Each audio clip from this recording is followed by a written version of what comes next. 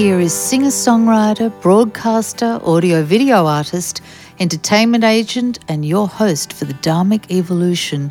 It's the master storyteller himself, James Kevin O'Connor. Happy Christmas time to all. Yes, welcome back again to the highlight reel. This is I think this is the fourth highlight reel we've done this month, so this kind of wraps it up. And what a good closer that we have for you today. Cali Rivlin is her name.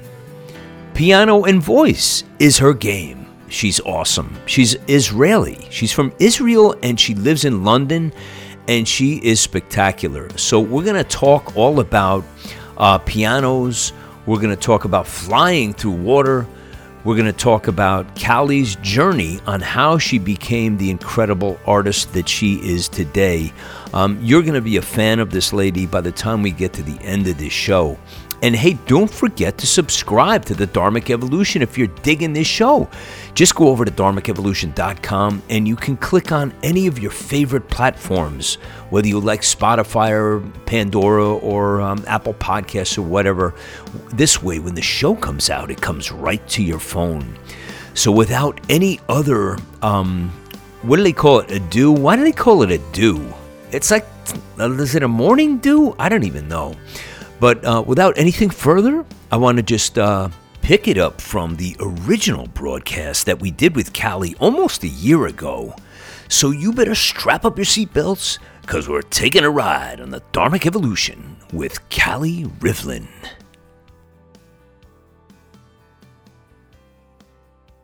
Cali, welcome to the Dharmic Evolution. Yay, we did it.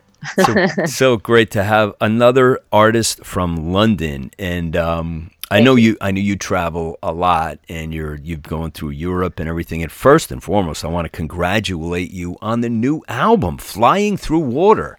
Thank you. I mean, it's not so new by now, but it's definitely one of my favorite things I've ever done in my life. Is that right? Absolutely. So work of art. Yeah, I mean, it's really powerful. You have the more I listened to you, which I was delighted that I went back for another listen to the whole project again. And, the depth of it is just beautiful. Like, when I see a song that's like 7 or 8 minutes long, I'm like, wow, this person's brave, and I like that because like, what do they have to fill it up with for 8 or 7 minutes? Yeah, I know. Yeah, because oftentimes we're told, no, that whole radio thing, got to be a 3-minute song, and boring. All right, so, but I can tell you have a lot of symphonic in your blood. You have a lot of powerful arrangements that come through your music, and it shines forth in such a way. It's really, really beautiful. So how did you get started? Like, you're classically trained. Were you a young girl when you first started piano? Well, basically, I wish I had more classically trained background on piano. What I had was a lot of classical training on my voice. So I'm a singer and a piano composer. And I started with singing really young. When I was 8 or when I was 7, I really loved music and I was just all about it. I didn't really understand. When you're a kid and you just kind of accept things, you don't really know what they are yet. You just you're drawn to certain things and you just kind of accept them. And I was really young and I asked my mom to take me to vocal coaching. And she asked around. She's not a musician. She didn't know. And she asked around, and then people told her to take her to the conservatory. And then I did. I went to music conservatory, and I started with opera. And that was, intense. But again, I didn't think about it. It didn't cross my mind. I just didn't know any better. I thought, is this how you learn how to sing? Cool, I'll do it. And that's what I started with. And I do recommend it because it's such a, classical feel. You so have to be immersed in it and practice and want to do it. And that is how I got started with vocals, and I've been doing it ever since. And the piano was a funny story. It came to me by total fluke, by accident, when I was about 14 or 15. A really good friend of mine, she's a really good buddy, she moved to that apartment building right next to me. I knew their piano, and it was beautiful. I always thought it was stunning, but I never played it. And she told me that there's a few inches difference between the hallway and the thing, and it doesn't fit because there's a big piano. It doesn't fit in their house. And she asked me if I wanted it. She's like, I'll sell it to you real cheap if you want it. I don't know what made me say yes, because I had never played a piano before then. I didn't know where I was going to put it. I didn't have room for it. But I was like, yes, immediately. I just kind of went, boom. You know, it really struck a chord with me. What a fun. But I just thought, you know, I have to have it. And I got the piano. I got it in my room. My room was pretty small. It took over the entire room. I had to like leave my bed in a funny way, but in order to have the piano there, it was massive. And actually my album cover, I'm like, the photograph of my album cover is basically me sitting on my piano. That's the piano? That's the piano. I was going to comment on that album cover. I love it. I said, that is so cool. Yeah. It's just like, the dress is nice. The whole thing is just really, really beautiful. Thank you. I get so many comments on that and particularly that dress. And I met recently the photographer that had taken this photo, and I hadn't seen her in a while. And we were talking about that, and she was like, man, that was one of my favorite, you know, photos like the photo shoot was really that dress and the vibe and everything. It's, you know, I imagine you'll put a little link there so people can see what we're talking about. It's really good. And then my feet are kind of dangling off to touch that piano. Right. And, so you don't play with your feet, do you? I don't. No? Okay. No. Not yet. Can you imagine? That would have been like some kind of internet sensation. Yeah, Plays it would be. Piano with feet. Maybe I should do that. Yeah. Okay, we're going to not keep anybody in suspense any longer. So this is the title track, and this is called Flying Through Water, Cali Rivlin.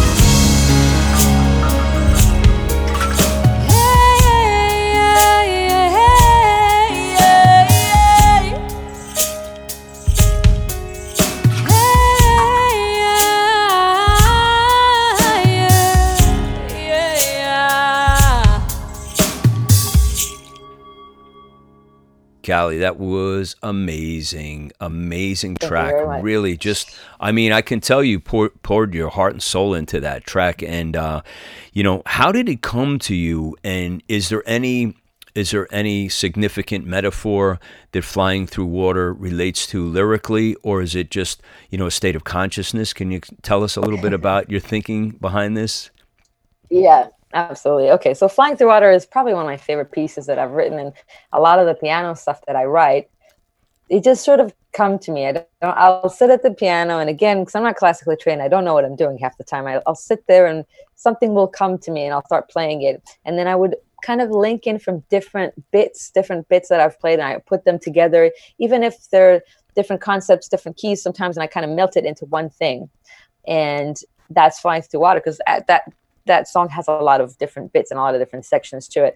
And when I sat down to kind of compile them, they all work together so well that I didn't feel like they were a separate piece. I felt like they were one continuous thing. And I would play it and play it and play it. I'd play it for 20 minutes for whatever, I played it forever. And I came up with this lyrical sort of vocal hook with the da da da da da. So I came up with that. And I started singing it over and over in different variations. And I didn't have lyrics at that time. Then something funny happened, an interesting thing, by coincidence or fate or whatever you want to call it. I have a friend named Fraser Key Scott. He's a very English gentleman. He's he's a British poet and an art dealer. And he's absolutely a fabulous person. And I didn't know him at the time. We had mutual friends, but I didn't know him at the time. He wasn't in London. And he sent it to me. And because I wrote it when I was already living in London, and he sent me this email saying, "Oh, we have a lot of mutual friends. I really love your music and some of the things you do. I would like to write a song for you." And I honestly I don't recall receiving any offers like that beforehand. I think it was the first person that sent me that, and this was a while back also when I actually wrote it. So this was like going, I don't know, 7 or 8 years back.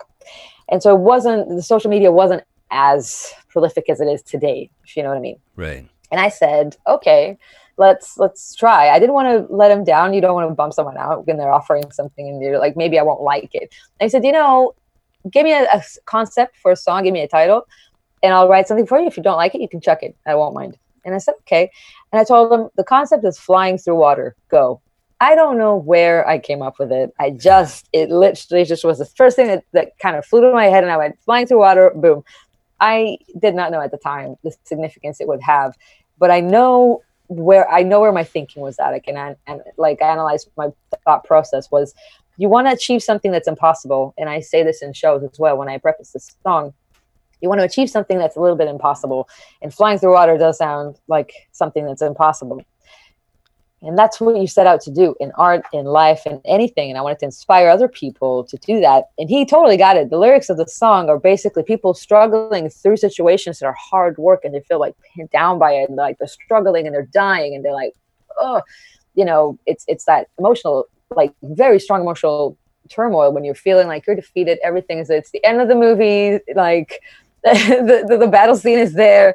Thanos has won, all that kind of right. stuff. Very dramatic. Yes. It's very dramatic. And then and then the chorus is like, which the chorus takes 5 minutes to get to. I'm aware this is not a pop song, but right. The chorus is like, you don't need to dive down. You can fly through the water, and that it has a lot of emotional significance to me. And he's written the main bulk of the lyrics. I changed some things around and added some bits, but basically that's his lyrics and my piano composition.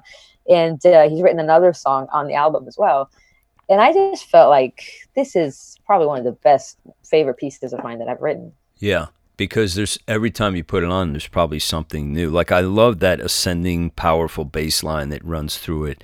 And it reminded me a little bit of, there's a band in the 70s called Renaissance, which were really, really different. And they, Annie Haslam, I think it was, kind of led it, was the singer in that. And, they were so different that they were just like, they ran away from anything pop or anything. So they were like progressive, and they were this and they were that. And your music reminds me of that, in that it's not easy to pigeonhole it, which I really love because, it's a little bit of everything good. And if you want, if you want your imagination to be, to be processed and stimulated, this is the kind of music to listen to. It's really, oh my really God, that's beautiful. going to be my favorite new thing.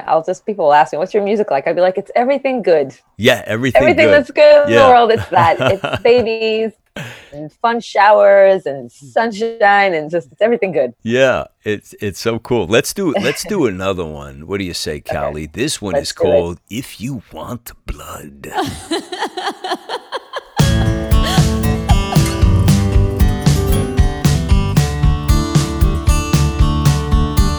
If you want blood, you got it. You got it, you got it, you got it, you got it. Oh my God, have you got it? Oh my God, have you got it?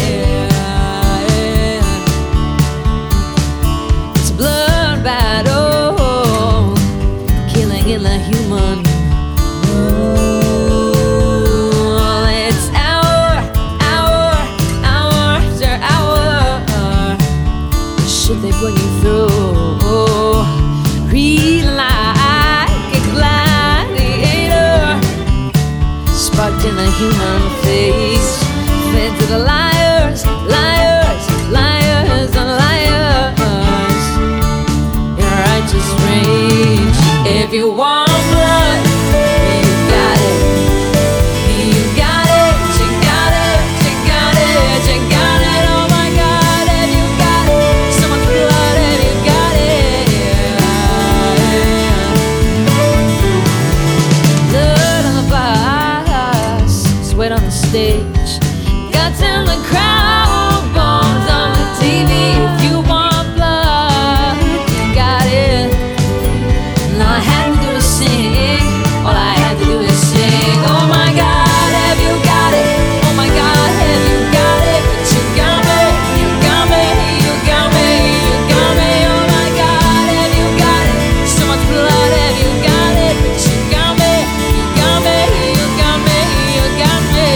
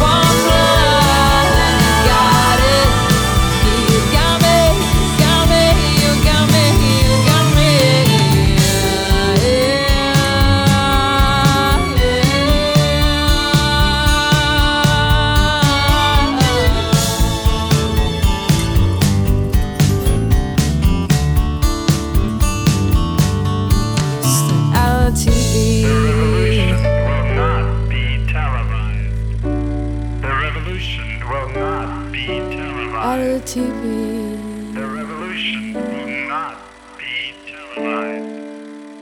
The revolution will not be televised.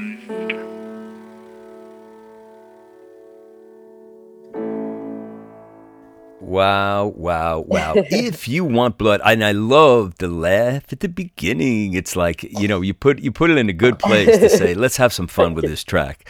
So if you want blood, and the revolution will not be televised. Exactly. So what is that reference? The revolution will not be televised. Okay, well, if I had to, first of all, that laughter thing was, I was laughing, and then we were kind of talking about Conan O'Brien actually in the studio that day. Do you know who he is? Yeah. Yeah. Sure. I love Conan O'Brien. He's been my favorite TV host and one of my favorite comedians for the last 20 something years. And I was thinking about this joke that he had done and whatever. And so that's what I'm thinking about in that particular moment. And that song is actually quite dark. And that's probably why I wanted to bring some lightness into it in the beginning. The subject matter of the song is really dark. And that ties into the revolution will not be televised. I'll give you the background of it. I have been a singer for a long time, and I've been offered to do a lot of TV reality shows. A lot. Like all of them. The Voice in London, The Voice in Israel, and X Factor, and American Idol, and blah, blah. Like all the different big shows. They all have scouts, and they call you and they ask you, do you want to do the thing? We'll get you special auditions. We'll give you this. We'll give you that. They're looking for people. Right. And I always say no. Hell no. And then they try to convince me, they try to persuade me, and they're like, why? It's really good for you. It'll be good exposure, blah, blah. And I always say, it's not going to be good for me. It's going to be good for you. You're going to get your product out of it. You're going to get a TV rating out of it. I'm not going to get anything out of it. Right. It's not my game to win. And also, you people are, you're for the devil. And so, because you're for what? What did you say? Did you say about it? You say for the devil? Did you say? Yes. Oh, okay. Yes. Okay. Yeah. So tell me more about that. Tell me why that you, like, what's in your heart that says, because I relate to this. Like nobody's calling me, trust me. But if they did, I would have the same, I would have the same response. Is like, listen, that's not my jam. But you feel that there's some kind of like first is, do you feel like they're evil, and do you feel like it wouldn't do anything for your career? I feel like the intention behind it is very ominous. And let me clarify. There are some humongously talented people who go on these shows. Yeah. I don't hate the player. I don't hate the players. I hate the game. Right. I will never, I'm not saying a bad word about these contenders who are absolutely phenomenally talented people. What I feel is that the premise behind it is really obscure, because you're making art every man. You're bringing down the bar of art. You're tearing down artists from this Olympus of inspiration. They're meant to be people are meant to be ascending to that height. They're like the certain Olympus that artists are meant to take you to. And once you bring them down and you tear them down to people to every man Joe's level, and you photograph them and paparazzi them in the department store or in the bathroom, or doing this or doing all these mundane things, you are ruining some of that illusion. Now, I'm not saying let's not be transparent about things. What I am saying is that art is the very highest quality of communication. That is what art signifies. That is what art is. That is what pure creation is. And when you tear that down and you make artists very mundane and human in the worst possible sense, and they're gladiators in an arena, that's part of the lyrics as well. It is like a modern day gladiator arena where everyone has to fight each other, and they literally put them in a ring, where you have to fight each other to win a thing. And I just find it so incredibly covertly hostile. I don't want to fight other people. I don't want to, there's this thing sometimes other artists and other jazz artists, particularly in that style, where you kind of walk into a place and they're like crossing their hands and they're like, come on, show us what you got. I'm like, that's not the world I want to live in. I love other artists. They're my favorite people. I want to create with them. And I feel like these shows have brought down the level of art and patience people have, and everyone's a critic. Everyone's a judge now. They're like, oh, look at this. But it's not your job. It's not going to make you happier ultimately to just sit there and judge. What's going to make you happy is to be inspired by all of this wonderful art that's being created. And that's where that song came from. That's from a place of frustration and pain and just disagreement, and a real sense of this is not going to fly. You know what I mean? Especially not through water. Exactly. You have a extremely profound way of framing your thoughts. Olympus of inspiration. I love that. You're kind of a girl after my own heart, because I feel like I've always felt that, if you're blessed with artistry in your life, you will do anything to protect that, and you will not. You'll do like whatever kind of other jobs to find sustenance 100%. To keep your artistry going and intact, and keep it. You keep it protected and keep it growing, because it's this wonderful fountain of spirituality almost that's inside of you. And like you said, you want to inspire people, and you want to always keep that. And, people have said to me for years, hey, you should go on, so-and-so. And I'm just like, that's just not my jam. And I'm not being disingenuous to like you said to the people who go on that. Listen, I think it's great if they can carve out a career, but as far as an artist, because a lot of those people are singers, there's a big difference between an artist and a singer. So not all singers are artists. That's and right. You know, the artistry is the most, you know, it's the greatest gift I think you could ever have, just because you have that. And I was saying to someone recently on this show, is like, you know, I still feel like the very first time I completed my first song, I still have that same elation all these hundreds and, you know, maybe thousands of songs later. And I know a lot of them were bad, but you can't get to the good ones unless you write the bad ones. But you still have that same feeling. So my if I had a hat, it would be off to you right now. Thank you. So tell me about when you had this epiphany, or maybe it wasn't an epiphany, maybe it grew slowly inside of your spirit to say, you formed a very strong opinion about this and about your music. When was that? Is it something that came on throughout your life, or was it something that just, you know, happened to you one day? Because I so admire that you are able to, you're like the only one who's saying, no, I'm not coming on The Voice or whatever, you know? No, I mean, I'm sure there's other people. I've had this conversation many times. And what's funny about that, I've told you about the aspect of like people and scouts from these TV shows are calling me or coming to see my shows or whatever. I did an Amy Winehouse tribute show with Amy's original guitarist, Robin, who's a friend of mine, in, you know, a couple of years back in Israel. And this girl, literally from X Factor, she'd come and she sat there throughout this tour. She tried to get hold of me and like see in this. And it was a pretty big thing, and some of it was televised and the whole thing.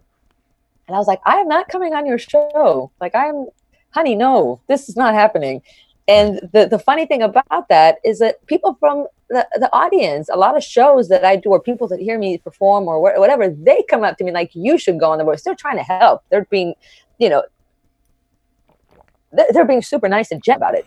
And I get so many of these different communities. And I always appreciate it. And I say to them, I have, you know, I say that's very kind or whatever. And then if they ask me more about it, I'll say, you know, I have an answer to diffuse that of between 5 to 45 minutes. It depends on how much time you've got. And then I'll give them my whole spiel about why I think that is. I think I've always known that. I've always had an aversion to it, because even like reality TV is an oxymoron. It doesn't exist. You stick a camera in a person's face and you try and watch them have a normal interaction inside a house or inside a thing. Like, you know, it started with like MTV, The Real World and Survival and all these different things, maybe 15 years ago. And it's passed off as reality TV. That's not reality. These shows are scripted. I know some of my friends have gone on them. They're very scripted. They're very manipulated. They're selling television. Yeah. That singing show or competition could have been, it could have been, for all you know, a TV show about kitchens or about computers or about travel. It's the same thing. They don't care about that. They care about ratings and the human emotion, and everyone's crying. And so I have a real aversion to things that are disingenuous and not authentic. I can't stomach it. I cringe. It's kind of, oh. And so those shows, I always feel like they're putting down the art. And instead of setting a bar high enough so people could aspire to it, which is one of the biggest concepts that my producer who's worked with me on this album has taught me, you kind of set the bar, the common denominator so low that people are like, oh, they'll respond to it. They start, you know, really getting there. And I think, that's how I see it. And with my music, I never made an intentional decision to like, oh, I'm going to uncommercialize it in order to be a certain way. I just, you know, kind of did what I loved and learned from a lot of people like Tori Amos and Jeff Buckley and Chris Cornell are some of my favorite artists. And their song structures, if you study them, are just wildly unpredictable and stunning. It all works together. It's not like noise, you know what I mean? It's not some out there experimental music. It still sounds like a coherent piece from start to finish. And I strive to, you know, emulate that and do it in the best way that I can. And that's sort of like the linear line between me and that. That's what comes out of me. Do you know what I mean? Well, yes, I do. And that was one of the deciding factors for me that I reached out to you when I saw your post on Facebook doing some kind of tribute to Chris Cornell. And then I'm checking out your music and I'm going, wait a minute, this girl, because I'm a guitar player. And it's like, I'm like, I really love the work that Chris Cornell did. And I said, I got to find out what's going on with this lady. And then I heard your music and I said, you're really deep. You've got, the fact that you appreciate the artists that you just described and that you're creating the music that you create was like, wow, this is a real music fan. And just to follow up what you were talking about, I totally agree with you in the fact that we've somehow managed to devalue the currency of our music in such a way that it's very disturbing to me because I see people going, I spent a lot of time in Nashville and a lot of these people go up and they play in these bars who are very talented. And you've got like just everybody is so focused on drinking, conversation, and the TVs that surround the entire place. So I feel like I'm sort of on a mission to ferret out places that people want to come and really listen to music. And so bars are kind of like, I did that in my past, and I'm kind of looking forward to developing my audience, if you will. And I get the feeling that you kind of do the same thing. It's like, how can people appreciate what you're doing if you're in a noisy bar and everybody's yelling and screaming? And it's like sad, it's a different type of show. It's a different type of atmosphere. And I sometimes have to do those shows too. It's like, as you said, you do whatever it takes to get your music going. Yes, but I have to tell you, particularly that Chris Cornell night, it was a magical night. A friend of mine, Magdi, he set it up. It was stunning. It was magical because you were surrounded by people who are music fans and love the same music that you do. Yeah. It was, even between the songs, all the music was only Chris Cornell from all different periods, all different bands. There was projections on the wall of his stuff. Like people really genuinely just, you couldn't miss how the love and admiration for this guy and his creation and inspiration was in the air. It was something unique. And then when you're surrounded by that and people who genuinely just really love the music, and it's not for any other reason, no one was getting paid. It was all for their charity, for Vicky and Chris Cornell's charity. It was amazing. That's fantastic. You know what? I think we got to play my track. And it's not my track. It's Cali's track. Here we go.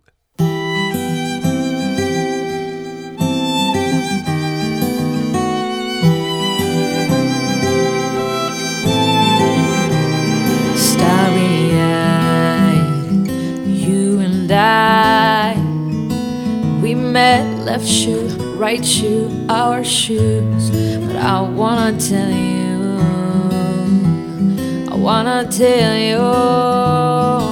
that you mean to me, that you mean to me. And the story of our orbiting, in the story of our orbiting, you're on my time track. Now our shoes are hanging in the closet, waiting there moment patiently.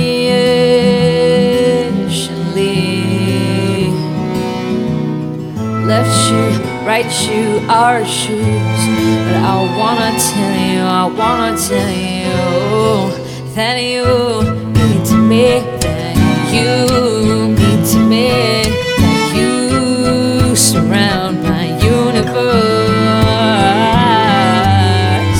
You surround my universe.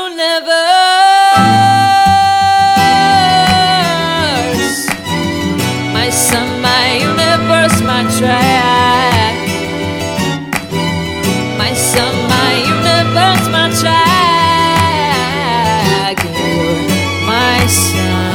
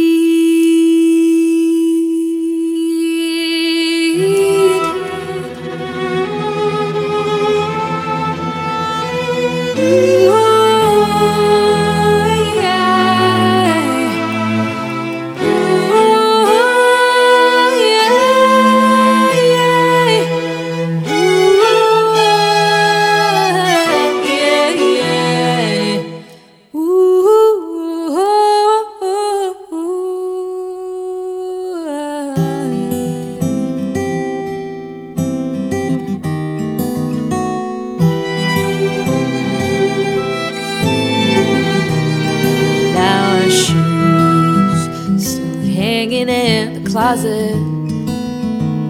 So long, 12 years. But I wanna tell you, you surround my universe.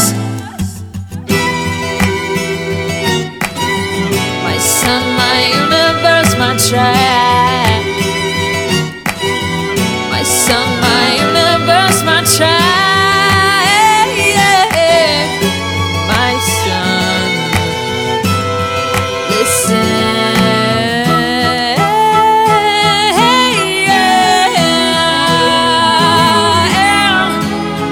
Do you know that I love you?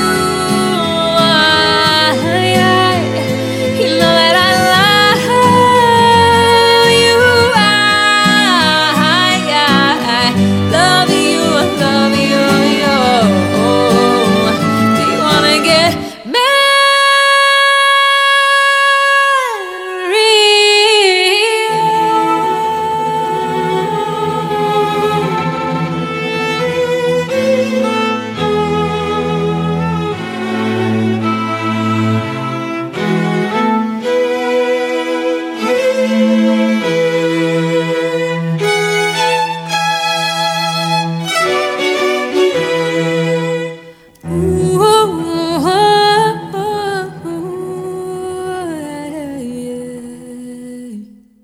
Yeah, that was just beautiful. So it sounded like, the violins in the beginning, really, really gorgeous. So why my track, Cali? Okay. Well, first of all, the violins, thank you for commenting on that. That was one of my favorite bits on the album because to get to see like your music embodied by other people, do you know what I mean? When you see a string quartet playing your stuff, it's just very moving. And I was in LA at the time. I was doing some gigs in LA, and my producer was in Israel finishing this album and recording them, and we were on a Skype meeting, and I was like very much like we are now. I was looking at this computer and I was just like, oh my god, like I was so excited. I sent my sister over there to be my representative while this whole thing was happening. And it was just so wildly enchanting, and it really kind of inspired me also to want to put my music in film and to make it like to see it on big orchestration, and which will happen, and right. It's a big goal. But what inspired my track was actually my sister's wedding. So I have an older sister, and she got married like, I don't know, 10 years ago or 9 years ago or something, a long time ago. And for her wedding, I wrote the song, and it literally just poured out of me in 5 minutes. 5 minutes flat, I had the whole song, the chorus and the verse, everything. It was so fast. And that doesn't happen to me very fast that way normally, because normally I get the music down first and then the lyrics, I kind of think about it and da-da-da. And this time it really came completely differently. And the person who wrote the strings for this particular track also, after the song had already existed and was a different way, was my producer. So I have to give him some credit. His name is Barak Oliel, and he's an Israeli guy. He's amazing. But so say his name again. Say his name again. Barak Oliel. Barak Oliel. Close enough. It's on the album credits. Okay. But he really made it something unique. He totally understood my vision, where I'm going with it, and that's an advice that I would give to other people as well. You need to work with people who get what you're doing, will do their best to improve it, but not take away from its original meaning or its original concept. So to answer your question regarding my track, I just feel like we all have a time track that we're on. Do you know what I mean? From the time we were born and until we die. And man, like when you find someone to go with you on your track record, to follow you through life and be married, because I was writing this song for their wedding, that's really beautiful. That's something exciting. And it's a big deal. It's like, it's a flatmate for life, Yeah. and someone to follow you on your path. And that's why I call it my track. It's fabulous. I love the concept behind that. You grew up in Israel, is that correct? That's right. Yeah. Yes. So where do you make home now? Do you make home in London, or are you? Yeah. Okay. Yeah, I do. So how was the transition for you to go from Israel to London? It's a really good question. I traveled around a lot, so I spent some time in LA and New York and in Copenhagen and in London and the UK. But I always knew that London and the UK was my favorite place. I love Scotland. I love London and England, and it was always, it felt like home to me. You know, from the first moment I set off, you know, I set my foot here, I was just kind of like, this is the thing. And I kind of been having this love affair with London for the last 7 or 8 years. I went to music college here, and spent a few years here. Then I went back and all this sort of thing. But London has something very special in it, which is people are thirsty for new music, and they're quite open and willing to listen to it a lot of times. Of course, as an artist who's new and you're trying to break it through the new thing, it is hard, but people are a lot more patient, I found, than they would be in other places, including the US, where people are like, okay, like what market revenue sales stream can I put you in? They do try and pigeonhole you a lot more. And in the UK, I feel that there's a lot more freedom, in a sense that you can just like, oh, what are you making? Great, I'll listen to that. You know, people are open to it. Right. And the transition in terms of culture, it's such a big melting pot here, and London particularly is incredibly diverse. There's people from all over. It's not just British people, it's people from all over the world, which is fabulous. And so other than the fact that they value music and they go out to see music all the time, people of all ages, they're all in the pub, they're all going to see music. Part of the reason why they're in the pub is that they're drinking. They drink a lot. I don't drink. And I have this conversation a lot. I get into this conversation a lot. People are like, why don't you drink? Because people are like, oh, can I get you a drink? Oh, like it's such a big part of the culture. Right. And it's almost offensive. So I'm like, you don't drink. And I have to, explain myself quite a lot. Yeah. I don't do drugs. I don't drink. I never wanted to. It's not like, oh, good for you. Like, well done that you're like restraining yourself from this thing that you obviously want to do. You're just not interested. I've never wanted to do it. Yeah. I've never been interested ever. Right. And then I grew up and learned all the damages behind it and seen all the kind of after effects as well. And I'm like, no, thanks. It's not appealing to me. So that's a big cultural difference. I loved seeing how everyone goes out to see music though. That's a massive part. Right. Yeah. When I first started the Dharmic Evolution 3 years ago, I didn't want to be just in the States, just to underscore your point about like making it, because music is it's just an international language with no barriers, and I felt London was kind of a gateway to the rest of the world. It really, like, people go to London and then they go to Dubai and they go to South Africa, wherever they go, but it seemed to be, so I got a lot of artists from London to come on the show, and it kind of opened the door to like all these other places in the world. So to that end, I'm very thankful that I found you from Israel in London, and I'm so happy to have. I think you're the first Israeli artist I've had on the show, so I'm really happy about that too. So this was like a double blessing for me today. Thank you. Yeah, and I just, I really love what you're doing, like with your music. I love the adventurous soul that you have, and just damn the torpedoes, full speed ahead. Not since we're in London, and just like you don't really take prisoners. It's like, listen, my music is my music, and I know where it belongs, and I think that's special, and I think you're going to influence a lot of people from this broadcast to do the same thing. It's just a wonderful thing. Thank you. Yeah. So, and I will stress out that it's hard sometimes. Like you do have to find yourself like making this music or fighting for it, not knowing if it's going to be successful, not knowing if anyone's going to listen to it, not knowing if you're going to get a placement, but you still have to do it. You have to make it. It's your baby, Yeah, it's part of that. That's all part of being an artist, like a true artist, when you can do that. But I think the rewards are, there are people who have like maybe more monetary success, but can't do, and I know that a lot of them get to where like, am I really still doing this? And I feel like, I'm being pressured to do this, and I don't want to write these kind of songs. So I think, following your heart like that is just wonderful to continue to do this. So I want to ask you about the Once and Future King, because I love the title of this thing. So should we talk about it before or after the track? Why don't you give me a little set this up a little bit, Cali, for everybody. This one is good to set up, actually. It's funny that you should ask beforehand, because this is one of the first songs that I've ever written, and it's probably one of my favorites. I don't know to tell you how I came up with it. I don't know. It just sort of came to me, and I started playing it, and it was there. It was just all the way that it is now. I've been playing it as it is.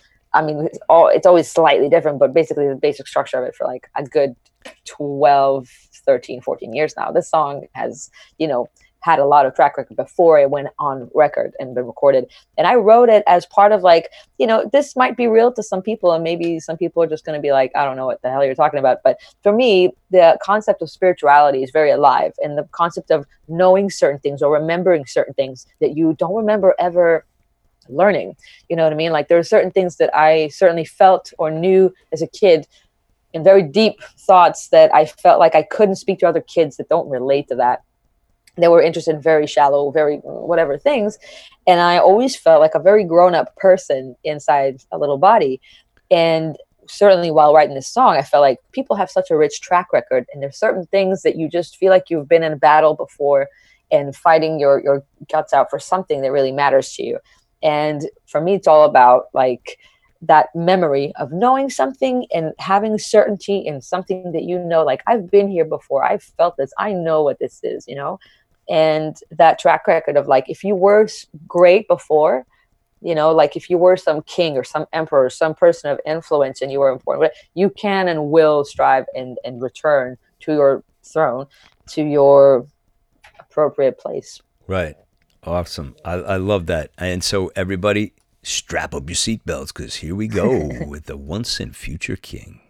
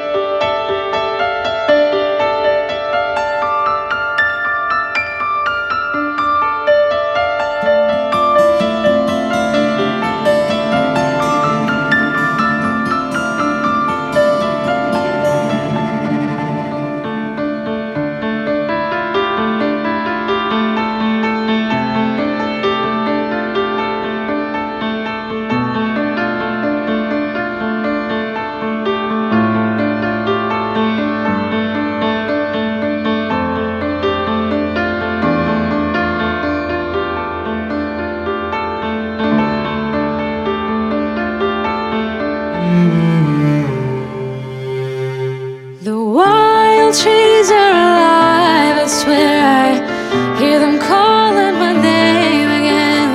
You heard it? It was nothing. Michaela, you heard it?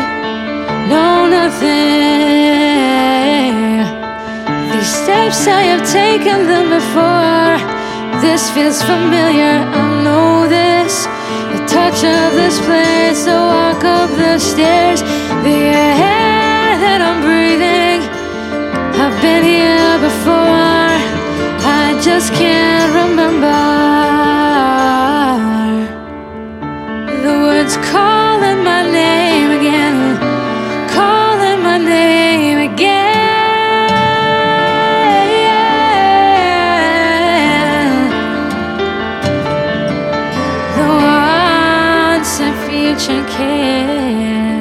I was cold, I was tired and hungry. The blood and the battle were only symbolic. Isn't that cool? But I still remember, I still remember.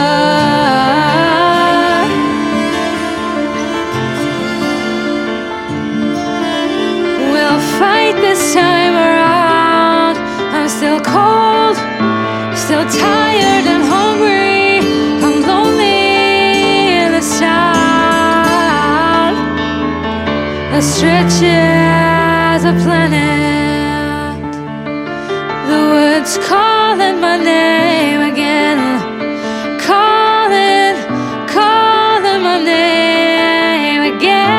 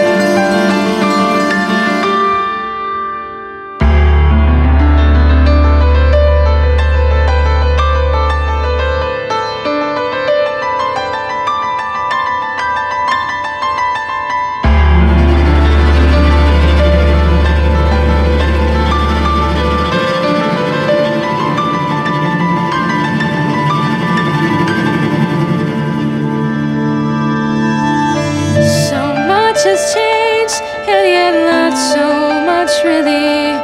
Who will run? Who will hide? Who are we waiting for? Signed, signed, the once and future king. The woods calling my name again. Calling my name again.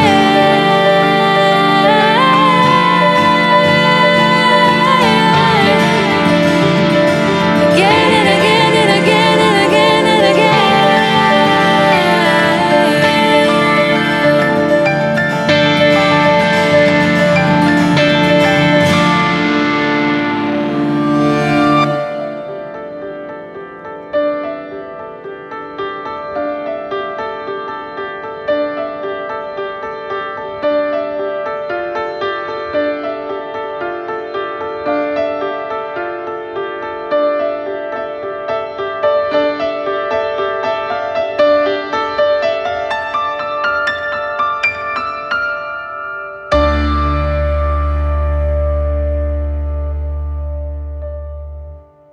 Oh, yeah. Love those bass notes at the end. Yes.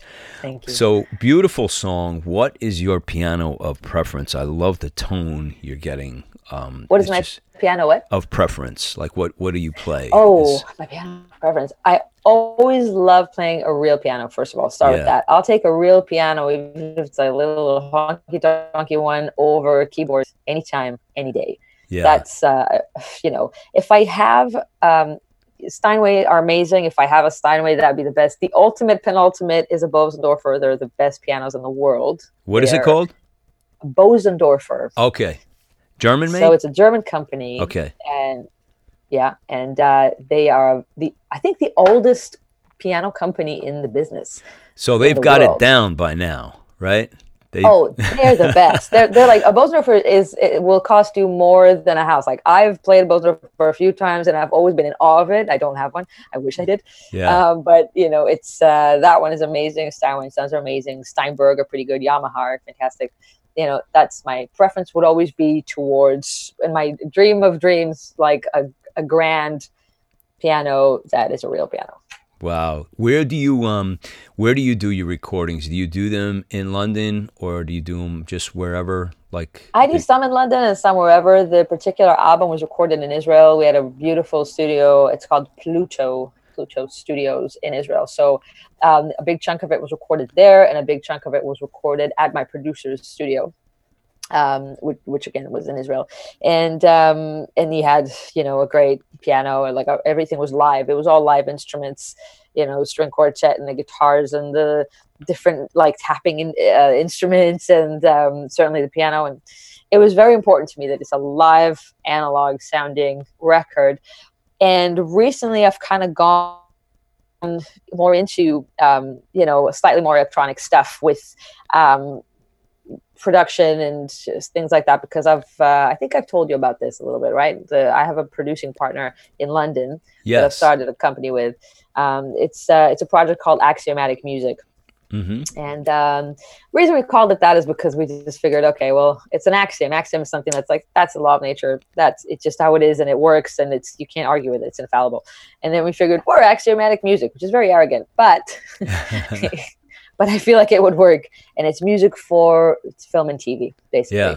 And to score them, and that's what I want to do. Like we love that, and that's where my heart is at, to really kind of.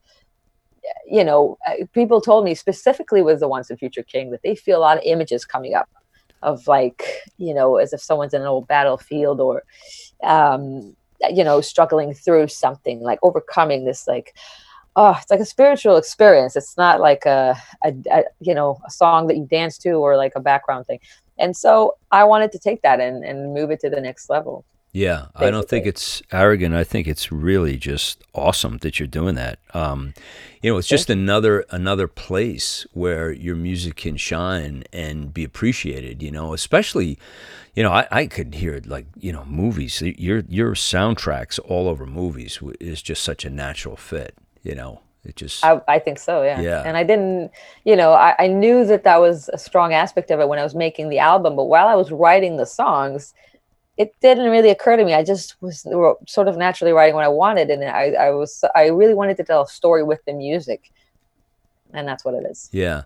So what is your big plan for the rest of 2019? Are you gonna be touring, like playing locally in London? Are you gonna be touring? Are you gonna be writing again, or all of the above? Like, what's the all of the above, and just like playing and anywhere and everywhere that I possibly can book myself. I want to get on some festivals this year because I haven't actually done that very much.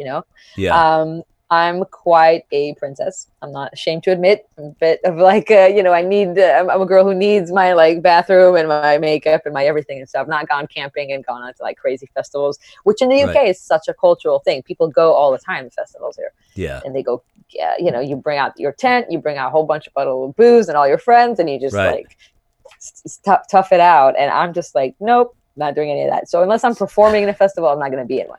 Yeah. And so I want to do that. And I really want to promote and continue to with our writing project of Axiomatic Music and make as many, film scores or TV stuff as I can and build like a track record with that. That's my big long-term goal to score film.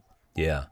So as we're winding down, this interview went way too fast, but for me, but so maybe we can do a round 2 at some point. But I would like to ask you to please let everybody know out there, where can people easily find you and support you? Like, what's the best platform? I mean, I'll have all of your social links and everything, your website in the show notes, of course. But like, where should they contact you or reach out and support you? Easiest way is on my website. So my website is CaliRivlin.com. Okay. Just my name. Just like it sounds. So folks. CaliRivlin.com. It has all of my, just like it sounds, exactly like it sounds. And it's a beautiful website. Easy to find me there. And like, I've got a Bandcamp link there to my album, and if you can buy it or stream it there if you want to support, or just listen to it. And I've got, some upcoming shows on there. I've got a way to reach me. I got all my socials and everything. Excellent. I really so enjoyed this, and I enjoyed meeting you and getting to know all about your music. And I just want to wish you all the luck and success with not only Axiom but your own personal career. And I know it's going to find a lot of light, Cali Rivlin. Thank you so much. I've enjoyed this really tremendously. Thank you for caring about music, and I can tell that it's a mission for you. Then I really, whenever I see that, I'm like, oh, he's a comrade. So thank you. I appreciate it. Thanks, James. Flying through water. If you want blood. My track. The once and future king. We covered a lot of ground today with Cali Rivlin from Israel, now in London. Please support her music. All the links are in the show notes for you to support everything Cali. We talked about opera, vocal coaching at the Music Conservatory, and everything good. And I did find a Bosendorfer piano on eBay, used for $99,000. I'm thinking about it. No, I'm not. As a guitar player, I have enough trouble with that. Those 6 strings, I don't need any more. Hey, go over to the Facebook community page, Dharmic Evolution Facebook community page. You got to go there and post your content there, because more and more people are coming on the site, sharing content, putting up your videos, your new songs, your new album, a photo shoot. Maybe you're playing a gig somewhere. Let us know what you are doing, or do you want to just support another artist on there? That's what we put it up for. And if you're an author, speaker, thought leader, you can put your content on there too. A new book, a speaking engagement, whatever you have going on. That's what we do here at the Dharmic Evolution. Hey, please subscribe, rate, and review this show in iTunes, or you can go through our website, dharmicevolution.com, and subscribe. Make sure you're on our email list so we can let you know what is happening. What is happening? I wrote a depression manual. Is there somebody in your life that you love who suffers from depression? It's on all my Facebook pages. It's a free download. It's just a little toolbox that you can download, put it in your phone. If somebody's struggling, they can go right to this and they can get helped out. That's a wrap for me today. Just want to thank everybody for the support.